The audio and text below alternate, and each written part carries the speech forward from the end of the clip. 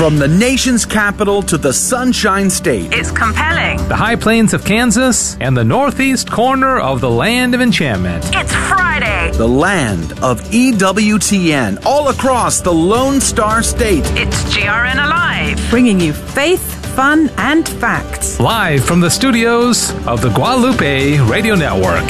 Join us on the show. Call 877-757-9424. 877-757-9424. Good morning. Welcome to GRN Alive Friday edition here on the Guadalupe Radio Network. Conversation has already started here in the studio. We're having a great conversation. Glad you could join us here at the top of the hour for this weekly GRN Alive. We also do it on Mondays from our Houston studio. Joe and the team do a fabulous job. We're glad that you were with us. If you want to join in on the conversation at any point during this hour, 877-757-9424. My name is Dave Palmer. I'm already out of breath. Boy, I'll tell you. It was all that early jog. Yeah, right. I wish. Sissel Anderson behind the glass for the first part comes out this way after the show. Good morning, Sissel. How are you? I'm doing pretty well. Did you know I discovered something this morning, Dave? What did you discover? I discovered when I was in haste to get out of my bed that I can still go in the splits. Well, is that right? Yeah. It hurt a little bit, but accidental. Oh, Yeah, it was accidental. it was accidental. Yeah. I'm on the top bunk, and I jumped out a little too roughly, and I may have left some clothing on the floor the night before and went all the way down. I think if that had happened to me, I'd be in the emergency room right now. So you're more limber than I am. That's good. So that's good. Glad you're with us. Dr. Malloy, how are you? I'm not doing the splits. I just had to have something special to say. You know, I don't wear a bow tie. I don't wear a cap. I had to have something, you know. You can do the splits on I'll do a Facebook? flip next week. Oh, okay. All right. And Alex Trevino has his customary hat. The hat of the week. Yeah. You Like your bow tie. I love your bow tie, by the way. Yeah, good multicolored bow tie on Dr. Malloy. And you want to share what your hat is, or is it a secret only for people who go on Facebook? Well, go on Facebook and look at it. But no, it's okay. It's a Notre Dame hat. Dun, Fighting dun, Irish. dun, dun. Yeah. So Yeah. it ties into some things this week, but also our guest at 8:30. Yeah, an opportunity that we had together at Notre Dame. 8:30 and 8:15, because I think our actually all the guests this week. Yeah. I didn't even think about that this morning when I put it on, and then I realized walking in. Yeah, all right. Go to Facebook. Diane Xavier does a splendid job with our Facebook, and we may be on Twitter. We were having a few issues with Twitter this morning, but go to facebook.com/GRN Online. I think it is. The handle is GRN Online, and you can see all that's going on behind the scenes. And today is October 16th, 2020, Friday of the 28th week in Ordinary Time. And today, and I left this as a secret even to Dr. Malloy and Alex, today is, and we got some audio that Sissel's going to play here in a second. Today's the 42nd anniversary. You know this. Yeah. Do you know, Dr. Malloy, 42nd anniversary of what? Humanae Vitae. No. No. It was the 42nd anniversary of this. Habemus Papam.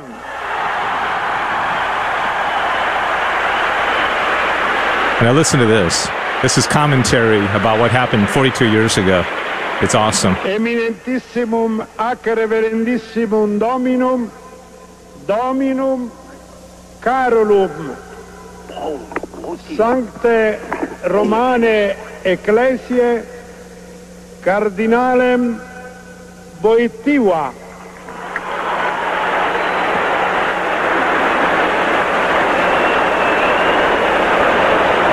As far as we can understand, the Cardinal Felici has just announced the name of a Polish cardinal. Am I correct, Father O'Keefe? This is exactly correct. This is Cardinal Charles Wojtyła, who is 68 years old, and he is the Cardinal Archdiocese of Cracovia.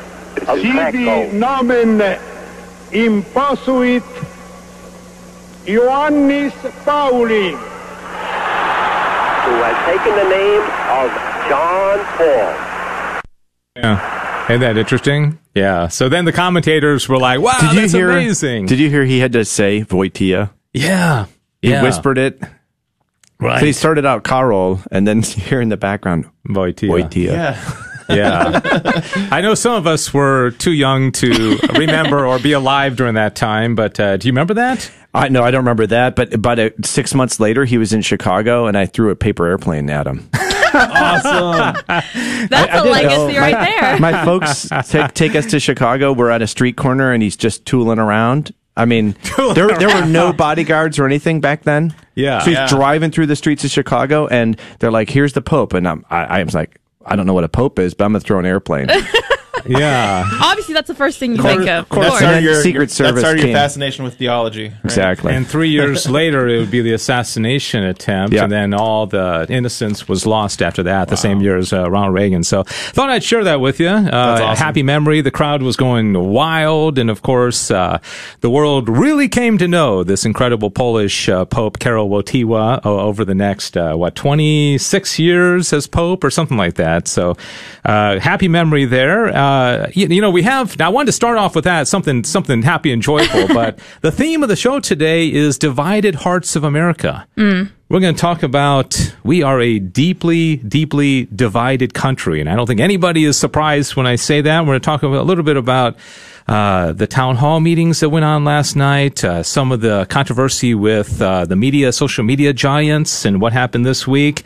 We have Jason Jones joining us at the bottom of the hour, and he has put out a movie by that name, Divided Hearts of America. And this is something you arranged for us, talking about the abortion issue with football star Benjamin Watson. That's right. Yeah. They just filmed this documentary over the course of a couple months, and they are releasing it either pretty soon or they just released it. But Jason, I guess we'll tell you a little more about that. Mm-hmm. And then here in about 15 minutes, attorney Frank Valenzuela is going to join us to talk about this week's confirmation hearing with Amy Coney Barrett, the woman whose the dogma lives loudly in her, mother of 7, Catholic, adopted 2 children, and everything. It was not nearly the circus that the Kavanaugh hearing was, and thanks be to God for that. And so Frank's going to join us and give his take. He's also a former student of Amy Coney Barrett, and so we'll hear his first-hand take on what he thinks about her. I'm sure it's positive. And so anyways, let's... you never know with the lawyer. These guys. So anyways, let's talk a little bit about Divided Hearts of America when it comes to politics, when it comes to media. I mean, it's crazy. I mean, I just the fact that we had to have 2 town hall meetings last night and not a debate is indicative of the division within America. I mean, the fact that they couldn't even get together in one stage for whatever reason, but it was pretty crazy. The COVID, right? That was part of that it. Was for sure. it. But the doctors had cleared Trump to. I mean, he was there. Wow. He was there with people. He was there with Samantha Guthrie. That stage is big enough for 2 people. It's big enough for 3. What's the story on it? They proposed a Zoom, and then he said, "No, I'm not doing Zoom." He didn't want to do telecast. So then they cancel it, and then he gets better. Well, he got better within a week. I mean, he was out on the campaign trail, I think 7 or 8 days after being diagnosed. But his double negative test came in, early this week, I think. I think so, yeah. Yeah. Mm-hmm. Yeah. That's probably what the Democrats were waiting for. And so... How about the third debate? Is that going to happen? That's next Thursday. Week? Yeah, next week. That's next Thursday. That should be in person. But there was also a lot of talk about the fairness between the tone between the 2 debates, the moderators... Samantha Guthrie with NBC, it seemed almost like a debate with her and Trump. She asked 44 questions. The town hall people asked 10. And then on the other side, in ABC, George Stephanopoulos and Joe Biden had a pretty friendly chat. It didn't seem to be too many challenges. So a lot of people are raising that question is is the media contributing to the division in America? I don't know. What do you think? Fireside chat with Stephanopoulos. Yeah. Well, sorry. What about this? So I guess you got the thing up on your computer. I guess Sissel's going to be talking about that. I mean, the way they're covering these other things as well. Yeah, and it's also, I find it so interesting that they ran simultaneously. It's not like they're competing TV shows. Yeah. This is our presidential, year of we're voting with. We should have opportunity to watch both of them and not have to switch between on commercial breaks. Yeah. That seems weird. Yeah, it does. It goes with the way Facebook works because you're in your you're in your little community. Oh, true. They're in their community. It's part of this divide and create ghettos through the electronic and media. one of the things, of course, when we talk about Amy Coney Barrett's hearing with Frank Valenzuela in a moment is the country irreparably divided? Right. I mean, is there anything that could possibly happen to bring us together? I mean, maybe if there was a foreign enemy that came and attacked us like 9/11, that would bring us together temporarily. But it just George seemed, Floyd could have. I mean, that that that could whole have been incident, something that could have brought everyone together. Yeah. we were just about there that I whole feel like week. it did for a week. Yeah. Yeah. Well, everybody agreed that it was egregious. It was wrong. But then the riots started. And then everybody goes crazy with it. If you have a take on this, what's it going to take? I personally think abortion has a lot to do with it. I think abortion is the issue. It's what kind of centers around all the Supreme Court hearings. Clarence Thomas made that point. He said it was all about abortion with me. It wasn't Anita Hill. 877-757-9424. 877-757-9424. And the other... well, Sissy, I know you were going to introduce a few stories as well. Yeah, so you may have heard this week that there is some talk about censorship going on Twitter and Facebook, and this has been going on for a little bit, but it was pretty obvious this last week. The New York Post is one of the country's oldest and largest newspapers. It was founded by Alexander Hamilton, if anyone wants to start singing the song right now. Yeah, Alex, go ahead. Yeah. Never seen a minute of Hamilton. I'm sorry, Alex. If it comes into town, let's get tickets. Yeah, exactly. I We'll only go. want to watch it live. I think No, I I would think ruin it'd be it. amazing. I'm a purist when it comes to theater. I only watch things live in person. I can't watch recordings. I see. All Yeah. right. So it is, from what I've been able to read, it seems it's a little bit more of a right wing news outlet. But on Wednesday it released a story about Joe Biden's son, Hunter Biden, about the traded his father's positions by securing favors from the vice president of the Ukrainian energy company, and it was it was a pretty hot topic this week. But interestingly, both Facebook and Twitter are having some restrictions on people sharing that. Yeah. And Twitter particularly wouldn't let people share it on some cases, and anyone who dare bring it up, even people who support Biden. Mm-hmm. So, for instance, it's just really interesting because one journalist, I can't find her name right now. Maggie Haberman from the New York Times, who has heavily criticized Trump. She's definitely not a Trump lover. Because she mentioned it and was pointing out its flaws on Twitter, she started being called MAGA Haberman and stuff like that. And it was censored and yeah, it's really interesting. Yeah, it's into the point is it seems like everybody has to fall into one camp or the other. You got to either be really Republican or really liberal, really conservative, really liberal. Yeah, there's no middle ground. You cannot criticize anything at all. Yeah. And the thing is that no one's perfect on either side. So yeah. Are you not allowed to criticize on against the right or the alleged alt-right? So that's an interesting point. I don't know. That's a great question because I haven't seen anything censored that was criticizing. But and getting back to the media with last night, Trump continues to be asked these questions about white supremacy, QAnon. I mean, whose life is being impacted by QAnon? Lives are being impacted by Black Lives Matter and Antifa. More so a month or two ago than now, but QAnon? Well, why is that a legitimate question and debate? And the Hunter Biden story didn't even come up. Did not even come up. And that was huge this week. And so the very questions, and I think about Catholic radio, I mean, we're biased. We are, unapologetically Catholic, and there are some things we let on, some things we don't, but we're on it. That's what we say we are. We're a Catholic radio station, so we're not going to let the atheist have a show on why God doesn't exist, right? We're not fair and balanced, but I think there should be some presumption with media that they should be balanced. I say I don't like that way of putting it. Fair and balanced. We're truthful. We believe this is the truth. So we're not.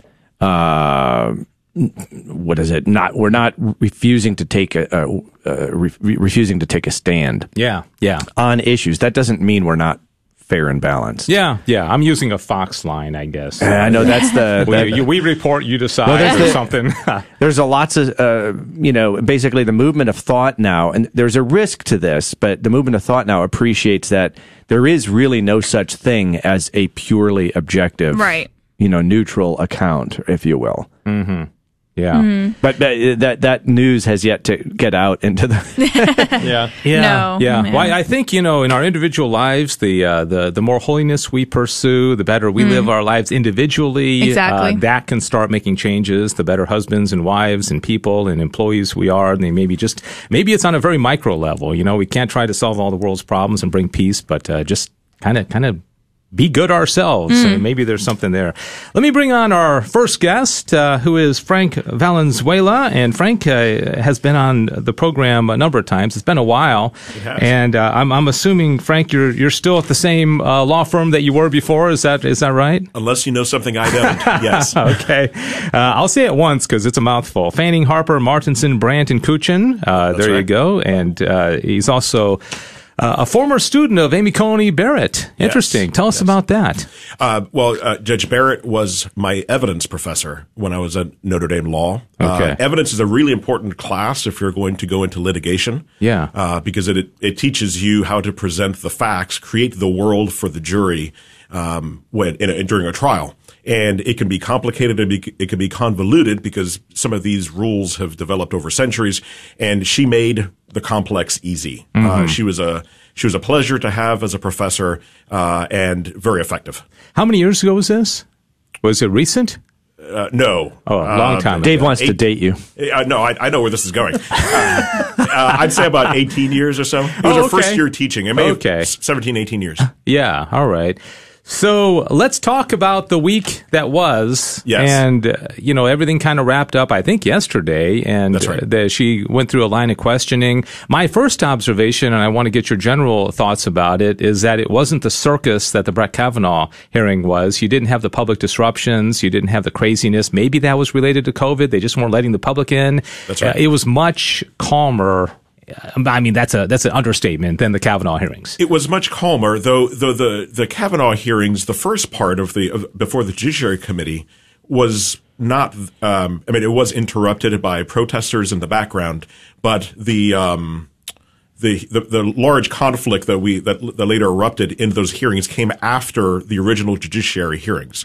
But yes, due to COVID, they weren't allowing any protesters or anybody to sit in the audience during the hearings. Yeah. So I think that probably cut down on some of the interruptions. And obviously there was not as much personal attack. It seemed like most of the attack came down with the Affordable Care Act, Roe v. Wade, or the gay marriage ruling, Obergefell versus Hodges. That was kind of the three-prong attack, though, those three, would you say? Yes, I think those were the major thrust of the attack. I think that when Judge Barrett, back in 2017, when she was up for the nomination to the Seventh Circuit, I think Senator Feinstein's anti-Catholic commentary and attack toward her, the dogma lives loudly in you, I think that did not play well. And I think that there was a concern that with this close to the election, that it could alienate some voters on the Democratic side of the aisle and perhaps galvanize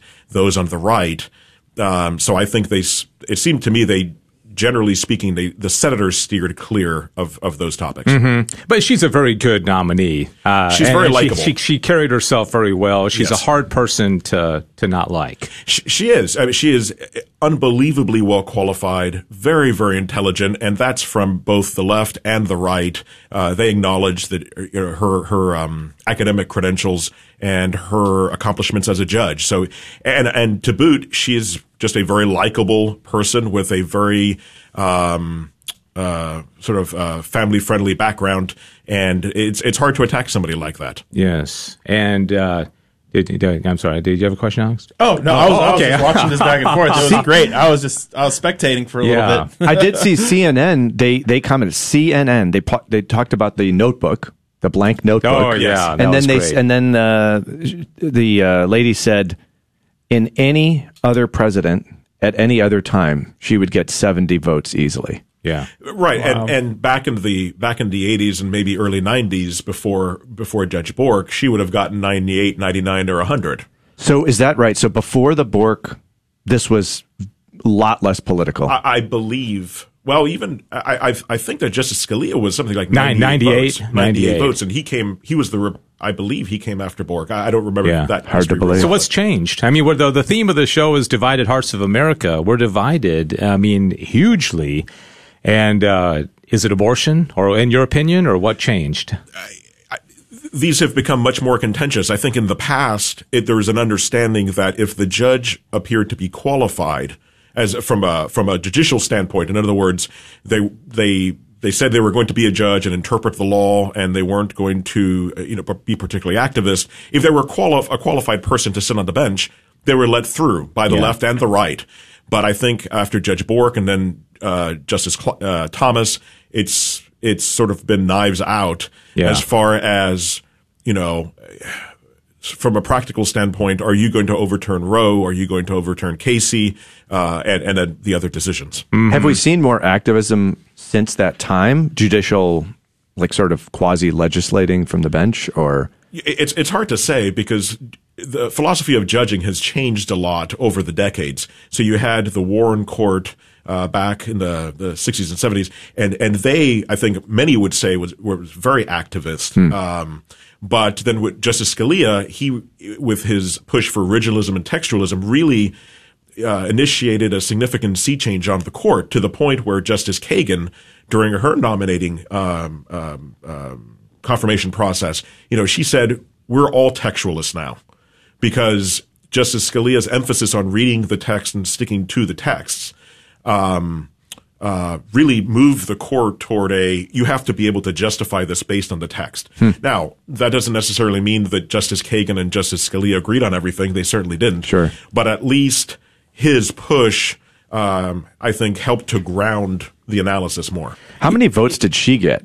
I'm just interested in. I don't know. Who was that? Kagan? Kagan, yeah. Oh, well, gosh. I think it was bipartisan, but I don't know how many she got. Lindsey Graham voted for her. That's what he said. So I'm saying this is interesting because the Republicans tend to not go as much along party lines, I think, on a lot of these issues. And they also don't treat the nominees as unfairly. I mean, I don't think there's been a case that we can think of, like a Kavanaugh or a Clarence Thomas, or, that were treated as poorly on the other side. I can't help but think, I think Judge Barrett is truly a wonderful, holy, God-fearing Catholic woman, and she just seems, but she made a very clear distinction that when she is a Supreme Court justice, if she is confirmed, she's going to follow the law. And I can't help but thinking, and this is just an opinion question on yours, if the law is Roe v. Wade and she wants to follow precedent, and she probably legally could, isn't that still on one's conscience? I mean, that you are responsible for the death indirectly of millions of children. How can a judge, in your opinion, separate those two? Well, they're competing obligations, I think, because when she takes the oath to uphold the Constitution, she's taking that oath before God, and so there's an obligation that she takes on herself in that respect. Yeah. But then she also has the obligations from a personal standpoint, of the moral obligations from a personal standpoint. So I would not even begin to presume to say what she would do in those particular instances, or what she should do. Those are many times highly fact-based situations. But I do believe she's written a law review article specifically on that point, and it has said that ultimately, if a judge cannot find a way through between the legal obligation to do what the law requires, because she would be a subordinate judge, in other words, not on the Supreme Court, and a moral position that she simply cannot take, that such a judge should recuse herself from such a situation. So, for example, during the Seventh Circuit confirmation hearings, she said that she would have a problem being a federal district court judge and citing somebody's death warrant in a federal criminal procedure. Yeah. That she did not think that morally that she would be allowed to do that, and so in such an instance, she might very well recuse herself. At the appellate level, though, those are not the issues you're looking at. For example, with the death penalty, there you're reviewing, was the evidence appropriate? Did the judge properly analyze the law? You're not deciding whether somebody lives or die in her example. You're more looking at whether the district judge got it right. Yeah, yeah. From a moral theology standpoint, I just, and again, I'm not questioning her because I think she is a wonderful woman, but I just wonder if somebody could say, you know what, President Trump, I can't be nominated for this because I would have to be honest in the questioning that abortion is wrong, it's an intrinsic evil, and yes, I would absolutely vote because Roe v. Wade is a wrong law, but you can't say that because you're done in the process, right? Are there any judicial decisions or opinions that have been written at any level that would point to something like this? the law of the land, the Constitution, you probably had Professor Leopold de Alvarez, right? Yes. So he gave a talk one time at University of Dallas that talked about the unwritten Constitution. Are there any decisions that point to the law of the land that sort of might be indicated, say, by the Declaration of Independence, by the very oath that, notice how you took the oath. The oath is to God about upholding the law, but it is to God, indicating a kind of higher authority. Is there anything like that in the history of this country, or is it just judges recusing themselves? I'm not aware of anything like what you're describing, but that doesn't mean it doesn't exist. I will say that Judge Barrett was asked about the role, I believe she was asked about the role of the Declaration of Independence. If it wasn't her, it was another judge who I heard this week speak. And I think, no, actually it was Judge Barrett. And she said, the Declaration of Independence is obviously a tremendously important document in the history of our nation, but the Declaration itself is not law. The Constitution is what is law.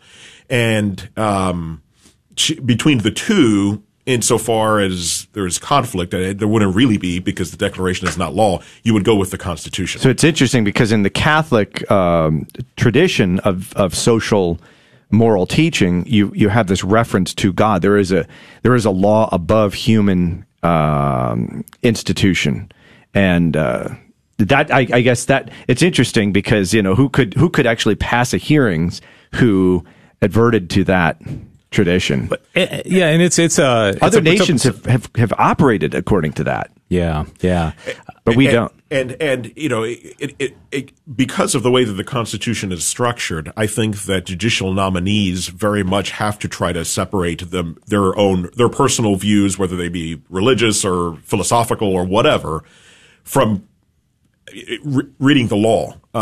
Yeah.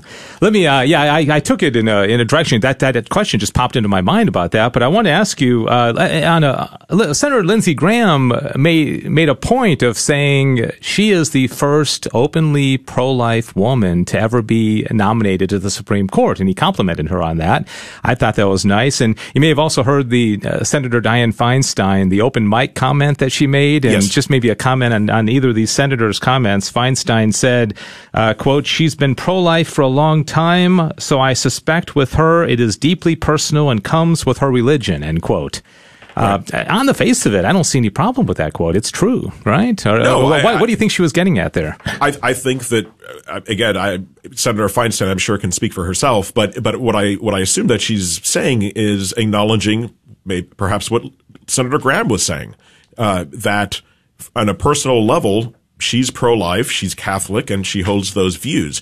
But so do all the justices who sit on the Supreme Court and who have ever sat on the Supreme Court. They all come to the court with their own beliefs, religious, philosophical, political, and you're talking about one whole integral person. It's not like you're going in, you're dividing yourself up. So the fact that Judge Barrett is coming to the court as a Catholic woman does not any more disqualify her than it disqualified then Judge Ginsburg coming as a Jewish woman. Yeah. In the United States, in the system we have, there are no religious tests to sit on the Supreme Court. And so just because she's Catholic and the other one's Jewish and, somebody may be atheist or Episcopalian, under the Constitution, that doesn't make a difference. Mm-hmm. Yeah. Where do we go from here? Do you think it's going to be smooth sailing and a vote on the 22nd and confirmation, or what? I hope so. The senators get to submit written questions to Judge Barrett up to 8:00 tonight, I think, and then she gets to respond to those. And then on the 22nd, I believe it's at 1:00. There's going to be a vote in the Judiciary Committee, and then it goes to the full Senate. And my understanding is that Senator McConnell wants to have the final vote by no later than, I believe he said, the 27th or so. Yeah. Senator, I think Cory Booker was the one that said several times, this goose is cooked. Have you heard me say that? I think meaning that there's nothing we can do about this. Is that the case? I think that if you asked Justice Kavanaugh, after the first round of Senate confirmation hearings, he may have been making the side dishes for the goose, and it didn't really turn out all that smooth. But by all appearances, it looks like they have the vote. Senator Romney came out yesterday, I believe, and said that he was going to vote for Judge Barrett. And I think, in my mind, from a political standpoint, stepping away from the legal commentary here, that's a pretty good indicator. Because if Senator Romney does seem to be more middle of the road, I guess you would say, in the Republican Party. And if he is saying that he's going to vote for her, that's a good indicator that it's going to happen. Yeah. All right. Did you have a last question, Dr. Malloy, or are we finished with a witness? Well, how about giving advice to any parents out there who have children that might be thinking about law and maybe becoming a judge? It seems that Judge Barrett has done really well to be professional. I doubt there's a Facebook record of her just spouting off, but all of the young kids are out there putting all their personal views out there in a way that may harm them. Sure, and that is definitely a concern across the board, whether you're going to be a judge or anything else. Colleges are looking at social media and whatnot. And again, Judge Barrett, no doubt, could give much better advice than I can. But it depends. She, in large part, I think, is a product of the Notre Dame Law School. I went to the Notre Dame Law School. She went to Notre Dame Law School. The Notre Dame Law School is a very special place. Their moniker is educating a special kind of lawyer. Educating a different type of lawyer. We saw Patricia O'Hara, her professor and mentor. She was the dean when I was at the law school. Dean O'Hara was. And I still remember to this day, the first day we were there for orientation, that she said, here at the law school, she said, I'm paraphrasing, obviously, here at the law school, we teach law keeping in mind that the incarnation actually happened. Nice. Oh, wow. And the Notre Dame Law School, there's Mass every Sunday. There are priests on the faculty. There's a chapel. I think it was the first academic building with a chapel on the campus. They had crucifixes in the classroom. I suppose they still have now, obviously. It's a little dated. But they do a wonderful job. The faculty there does a wonderful job of educating a different type of lawyer. It must have been fun to watch the process and say, that's my teacher. I know her. That's right. Yeah. Yeah. She is an amazing woman. I think hopefully she's going to make an amazing justice. And we just, those who support her, I would encourage them to keep praying for her and her family. Yeah. Great idea. She mentioned that at the beginning that she appreciates the prayers, and that was one of her first, I think, opening statements. I think there was a lot of prayer going on, and it showed because she was calm and cool and very collected and very bright too. Frank Valenzuela, thank you so much. Thank you, Dave. I'd love to have you back on again. If any other legal issues ever come up in the near future with anything related to our country, I doubt they will. But if Dave's on the hot seat, that's right. We'll call you back in. Appreciate it very much. Thank you very much. God bless. Jason Jones is coming up next, and he has put out and produced a wonderful movie. I haven't seen it yet, but I'm excited, and I've seen the trailer. It looks really interesting. That looks awesome. Divided Hearts of America, and so we'll talk to him about that. And one of the issues that continues to divide this country is abortion. It may be the issue. I think, in my opinion, it is. We'll be back after this. Is the Lord calling you to be a missionary? Hi, Joe McLean here, and the Guadalupe Radio Network is calling for Rosary missionaries to join with the GRN in praying for very special intentions. Would you be one of them? Log on to grnonline.com/missionaries. Together, we can bring the power of prayer to bear on a dark world in need of the light of Christ. Log on to grnonline.com/missionaries. Solidarity HealthShare is rebuilding Catholic healthcare in America. We conform to the moral guidelines of the Catholic Church so you never have to worry about your healthcare dollars paying for anything that violates your conscience. From conception to natural death, we strive to serve all healthcare needs, protect human lives, celebrate families, and promote the dignity of all people. Join Solidarity HealthShare in restoring and rebuilding authentic Catholic healthcare by signing up at solidarityhealthshare.org, a sponsor of the Guadalupe Radio Network. Paragraph 2239 of the Catechism makes it clear we must vote, but there is a catch. Hi, this is Len Oswald, president of the GRN with this week's Family Minute. We have all heard it said, as Catholics we must vote our conscience. True, but have we formed it through the teaching of the faith first? According to the Congregation of the Doctrine of the Faith, a well-formed Christian conscience does not permit one to vote for a political program or an individual law that contradicts the fundamental contents of faith and morals. There are 5 5 non-negotiable issues which must be considered before others: abortion, euthanasia, embryonic stem cell research, human cloning, and homosexual marriage. Why are these 5 issues more important than the others? Other issues are also important. However, these 5 are always intrinsically evil. According to the teaching of the Church, there are no circumstances where these 5 can be considered acceptable. Get informed before you vote. Download the Voter's Guide for Serious Catholics at Catholic.com. All right, we're back. And a lot of talking goes on during these breaks. 877-757-9424. Have had some comments on the Facebook page already. And just a reminder also that we do an after show just on Facebook. And there's one big story that I found on LifeSite News having to do with media, having to do with the COVID pandemic, the lockdowns, the face masks that I don't think are going to have time to talk about during the regular radio program, but I'd love to bring it up afterwards. And so anyways, the phone number again, 877-757-9424. We appreciate your comments, and very, very happy to be joined now by Jason Jones. He is a film producer, author, activist, human rights worker, executive producer of the 2006 film Bella, which won several film industry awards and the People's Choice Award in the 2006 Toronto International Film Festival as well. And he's got a long, long bio, but I want to actually get to him and bring him in because he has recently put out a movie called Divided Hearts of America, a documentary featuring NFL star, author, and activist Benjamin Watson, which has been released nationwide this year. Jason Jones, good morning. Great to be on your show. Yeah, thanks so much. Gosh, where do we begin? I know you're friends with Alex, and thanks, Alex, for arranging this. When did you guys... We're acquaintances. Yeah. Hi, Jason. Are you disassociating? Those are fighting words. Jeez. Oh, man. Yeah, dude. Welcome to Texas, bro. Are you going to deny him 3 times? All right, Jason, let's just get straight to it.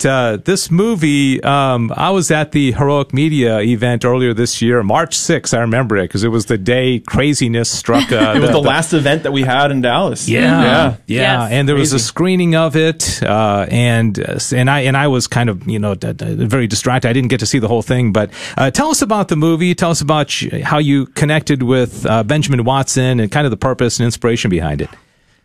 Well, when Governor Cuomo lit Freedom Tower pink to celebrate New York's signing a bill in New York that legalized protected, quote unquote, the right to abortion up to birth and after birth, it was startling. It was really stunning. And we wanted to respond with the film, but we also knew that, the 2020 election would be a very divisive time in our history.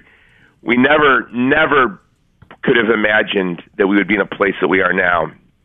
But we wanted to make a film that would really unite this country to show the secret of the origin of our unity and tell that story through the issue of abortion, which is the third great denial of our founding principle. And our founding principle is actually the source of our unity. So we set out to make this documentary. You're right, COVID, for filmmakers, for everyone, obviously, was an incredible challenge. And so by the grace of God, we were able to finish the film and get it out for the fall. And so it's out streaming now. If you go to movie2movement.com, and you can click right there and stream the movie. It's streaming. We've partnered with Salem Communications, so it's streaming at salemnow.com as well. Yeah, and the film features like 30 different interviews, and they aren't all like-minded people. And so was it Benjamin Watson going around and interviewing people kind of on different political angles, to even people who would consider themselves pro-choice? And I know that's always a challenge, when you're trying to get different perspectives, but still kind of push your own opinions. So how did you balance that? Well, I think the truth is on our side, so we didn't want to set up straw men and knock them down. We wanted their very best arguments presented as clearly as possible from the most attractive spokespersons that they could present. And, Benjamin's a special human being. I don't know if you follow him on Twitter, but he has this way of having what I call Twitter discussions. Everyone else is having Twitter battles. And then there's Benjamin Watson having these discussions on race, on abortion, with people from all over the spectrum in a kind of a civil way. And so because of Benjamin Watson, we were able to to secure a lot of interviews. We interviewed the two senators that introduced the bill in New York that allowed abortion up till birth and after.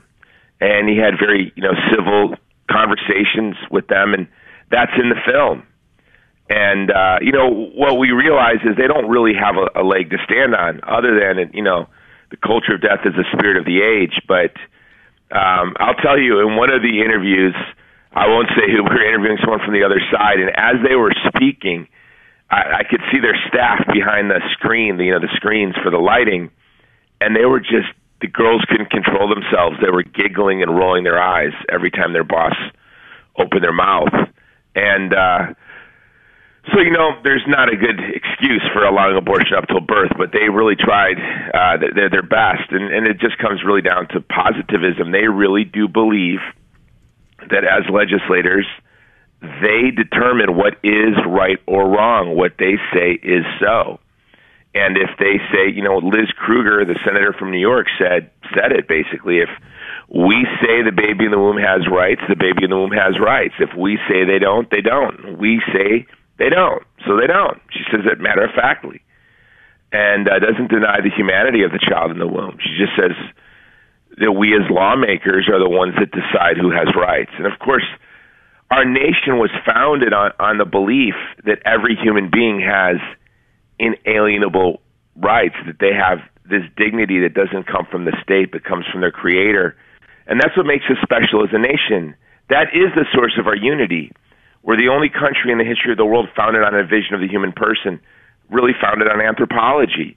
And that's the Christian understanding of the human person, first revealed through the Jewish scriptures, but revealed in a more striking and startling way that changed the course of human history when the second person of the Trinity became man.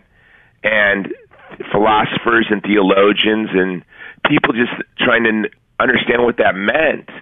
That's where our civilization was birthed. The West was birthed, this very unique civilization. I don't know if you've seen the movie Mulan, Alex, or the rest of the gang there. The new one? Is that the new one? Yeah. Yeah, the new one. No, I have not. We were officially boycotting it, but I wanted to write about it, so I watched it. And, but what was striking about Mulan, it was a very Chinese movie in the sense that the hero, Mulan, was an agent of the state putting down a rebellion of a distant occupied land. How different is that from, say, one of our movies, Braveheart? So it was really almost the opposite of Braveheart, which is really striking to me. But that's the difference. Our civilization was birthed. The West was birthed with this understanding of the human person. In a very explicit way in the Declaration of Independence, our republic was birthed on this vision of the human person. And we have no other choice for unity other than statism and terror. Either we acknowledge the truth about the dignity of the human person or we're organized through tyranny because we don't have a history, a shared history as a people. We don't have a shared ethnicity. We don't have a shared, we don't share the same religion. So all of us. So what is the source of our unity? It has to be something else. Speaking of not being shared ethnicity, when Alex was so kind of take me to the Alamo, I just want everyone to know I punched him really hard and said, remember the Alamo. Oh, boy.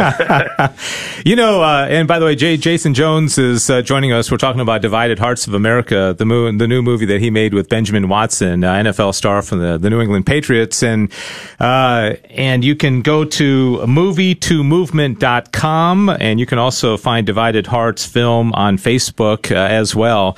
And I guess the thing that perplexes me, Jason, and everybody here is, we still at this point in the 21st century have people running for office that support killing babies in the womb. It's like if somebody were to run for office and say, I'm a racist, it might have worked, 60 years ago. It doesn't work now. So that changed. That issue was changed. And thank God it did. But we got to get to the point where no legitimate candidate for office could ever run and support abortion. And I wonder if what you're doing, and with, like you say, Benjamin Watson's personality, maybe this is how we move the needle a little bit. Yeah, I'm a great admirer of the Catholic anthropologist René Girard, or the anthropologist who happened to be Catholic, René Girard. And, he writes about the spirit of the age and what he called the mimetic contagion, these enthusiasms that are bizarre. Segregation was bizarre. Like, we look back at it, and it was bizarre. Slavery was unimaginably bizarre. Abortion is bizarre. It's unimaginable. But these enthusiasms, these spirits of the age, there are Catholics listening right now.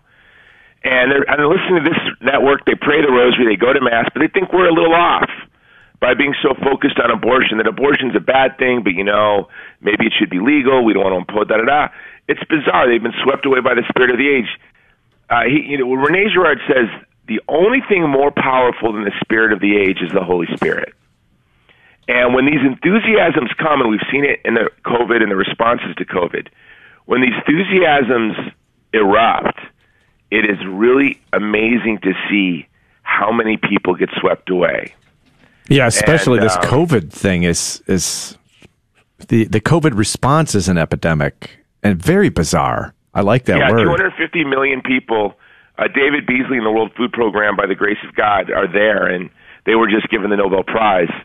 But this COVID shutdown is, we have 250 million people on the verge of starvation because of the response to COVID, not because of COVID. Yep. The thoughtlessness to that, the thoughtlessness to the Uyghur in concentration camps, or the Armenians today facing another genocide at the hands of Turkey, and the world is silent. And so every age has its enthusiasms. But here's what's great about the grace of being Catholic is through the sacraments, through sacramentals, we have this grace not to conform to the spirit of the age. And that's why there's nothing more repugnant than to see Catholics who do conform. What is the gospel? The gospel is, in its social dimension, is standing with the truly vulnerable. Yeah. Not feigning concern for the vulnerable with everyone else at the same time. That's virtue signaling. That's what Girard would call victimism. That's feigning concern for the vulnerable, for wealth, for power, to sell sneakers. So Nike virtue signals for Black Lives Matter. Well, their shoes are being made by slaves in concentration camps and Chinese occupied. There you go. Right. We got to have you on more often. Yeah. I want to say, I love what you're doing. I think Guadalupe Radio should just give me your show. Wow. You're going to can us. The truth is out. It's a staged coup. I set it all up. Alex, you're trying to take over. There you go. I got you. I think I'm just here on Twitter, and I'm sure we all agree we love and respect Bishop Strickland from the Diocese of Tyler. It's my first tweet every morning is Bishop Strickland. First tweet every morning. Yeah, and and I think there's got to be a spirit of, in a good sense, argumentation, dispute, even among hierarchy about some of these issues. And you might have seen that Bishop Robert Barron from Los Angeles put out 4 principles for Catholics during election season on Word on Fire. And Bishop Strickland tweeted this morning and said, in response to Bishop Barron, he said, this is Bishop Strickland writing, I add an overarching issue. Both parties are flawed, but the Democratic Party not only supports abortion, but advocates for it and supports the Planned Parenthood industry built on selling parts of unborn children for scientific research. This tips the scales, he said. All right, so unnatural sex, yes, as well. Yeah. I mean, it's over the top on that with those candidates. Mm-hmm. Yeah, and the platform, whereas it's not. Wait, can I break that down just real quick? Yes, please do. Because this is, I make movies, but as Alex will tell you, I don't really make movies. I'm a filmmaker, but filmmakers are an instrument of my apostolate. I run a Catholic human rights organization, and our mission is to advance the interests of the vulnerable from the child in the womb to the Yazidi in Iraq. And so I'm often in these countries. So my heart is in these countries because these are actually my friends. When we look, we've never seen it, and I was almost a never Trumper, as Alex can tell you, in 2016. I was distraught. But when I look back at the behavior of this man over the past 4 years as president, ISIS is gone. The Christians and Yazidis facing genocide have been liberated in Iraq. His political appointees at USAID and the World Food Program have been the only ones in the world trying to stop this horrible famine that the New York Times puts on page B16. How do you put 250 million people starving on page B16 on a Tuesday? He has not gotten us in any wars. He's actually stopped the neoliberal establishment's push for war with Iran, war with Russia, and war in Syria. We've shattered, Biden administration and Biden-Obama administration shattered Yemen, shattered Libya, shattered Iraq, abandoned Iraq, sought to shatter Syria. So from food security to standing with the Yazidis, the Chaldeans, the Assyrians, the Uyghurs, the Nuba, this administration has really been the best. And the problem is there are too many Catholics that are thinking about what people think about them, and this goes for people in the hierarchy. We need to love more than we worry about what people think about us. Amen. At the end of the day, I don't care what you think about me. And if you think something about me that's true, that's not good, I'm glad. Please express it so I can self-correct. And we've seen people in the hierarchy who've been swept away by the spirit of the age. But this is the sadness. When we're swept away by the spirit of the age, it leaves the most vulnerable abandoned, because the spirit of the age is weaponized against the vulnerable. So what we need to do is be at the foot of the cross at every age. So in 1954, we need to be marching against for desegregation. In 1939, we need to speak out against anti-Semitism. Today, we need to speak up for the Muslim Uyghurs in concentration camps in East Turkestan. We need to stand with the child in the womb. And, and it is such a grace to stand with the vulnerable of your age. Rene Girard, I'm sorry for giving a Girardian lecture here, but he says, when you stand with the vulnerable, you become indistinguishable from the vulnerable from the mob. They can't tell the difference between you and who they're attacking. What a beautiful thing to think of, that if you stand with the vulnerable, you become indistinguishable from the vulnerable. What a great way to live a life. That's the Christian way to live your life. Yeah, it's a great point. I want to live a life indistinguishable from the child in the womb. And Jason, I can, after knowing you for 10 years, I know that you're somebody who does that. You live that out, and it's so awesome to see.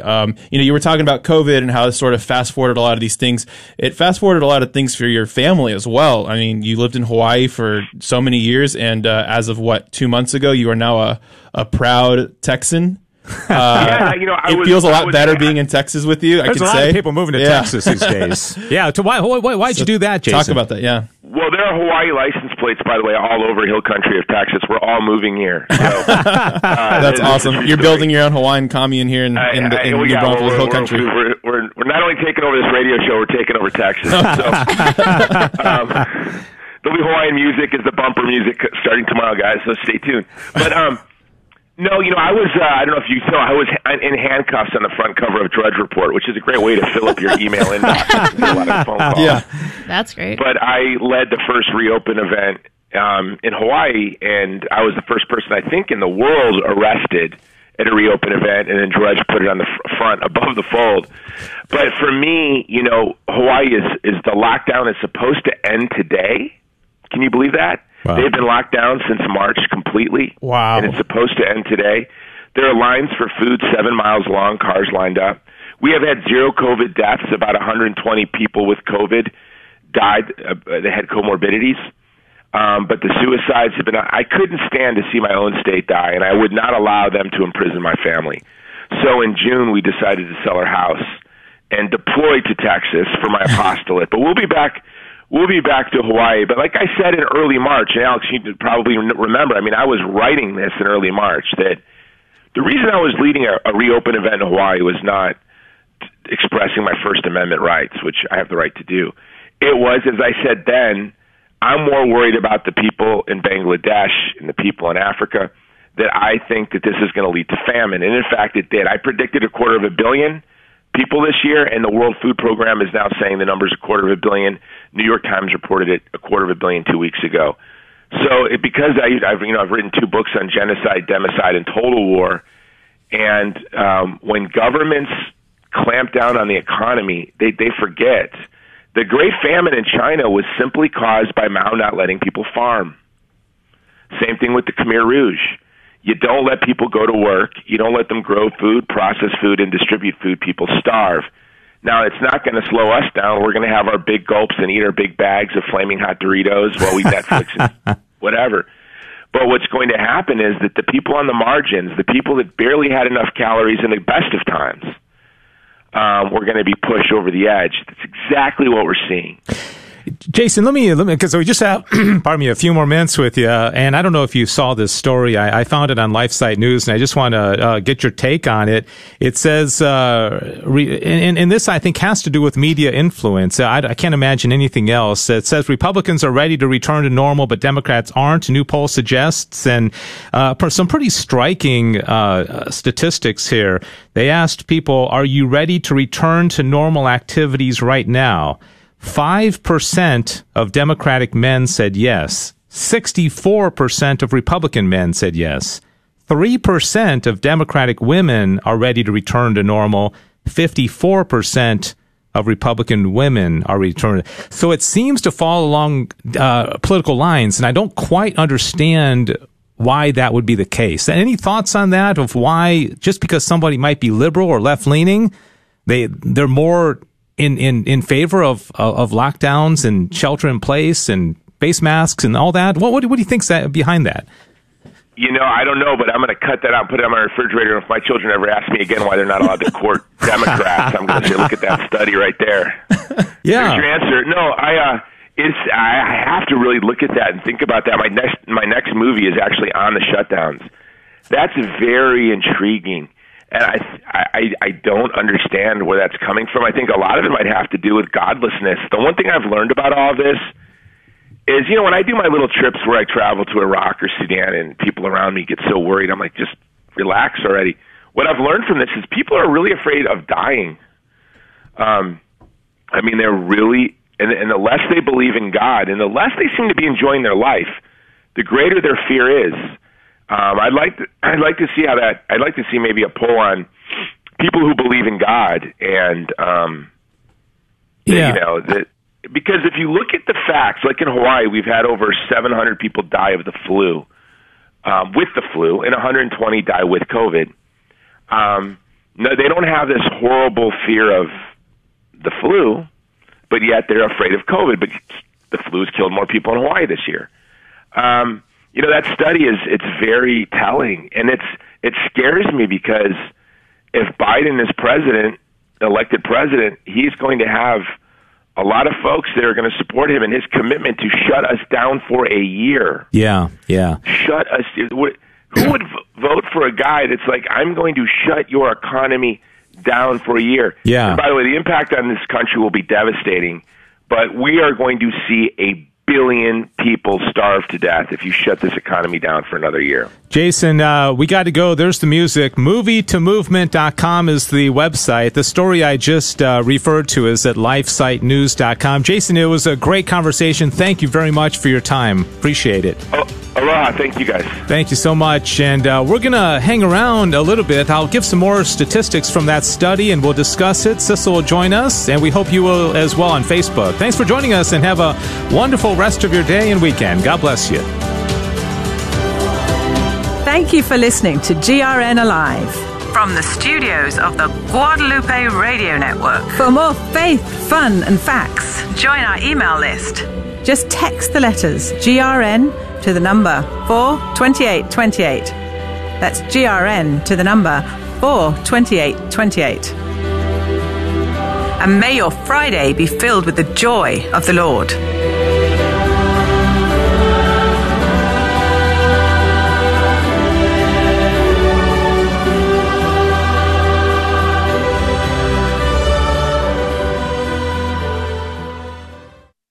Blessed be God, blessed be His holy name, blessed be Jesus Christ, true God and true man, blessed be the name of Jesus, blessed be His most sacred heart, blessed be His most precious blood. Blessed be Jesus in the most holy sacrament of the altar. Blessed be the Holy Spirit, the Paraclete. Blessed be the great Mother of God, Mary most holy. Blessed be her holy and immaculate conception. Blessed be her glorious assumption.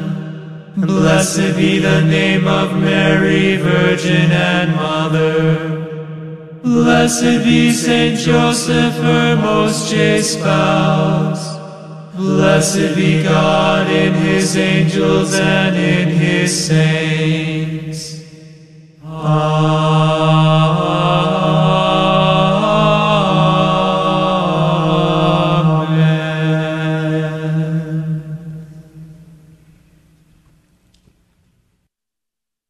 KATH 910 AM, Frisco, Dallas, Fort Worth.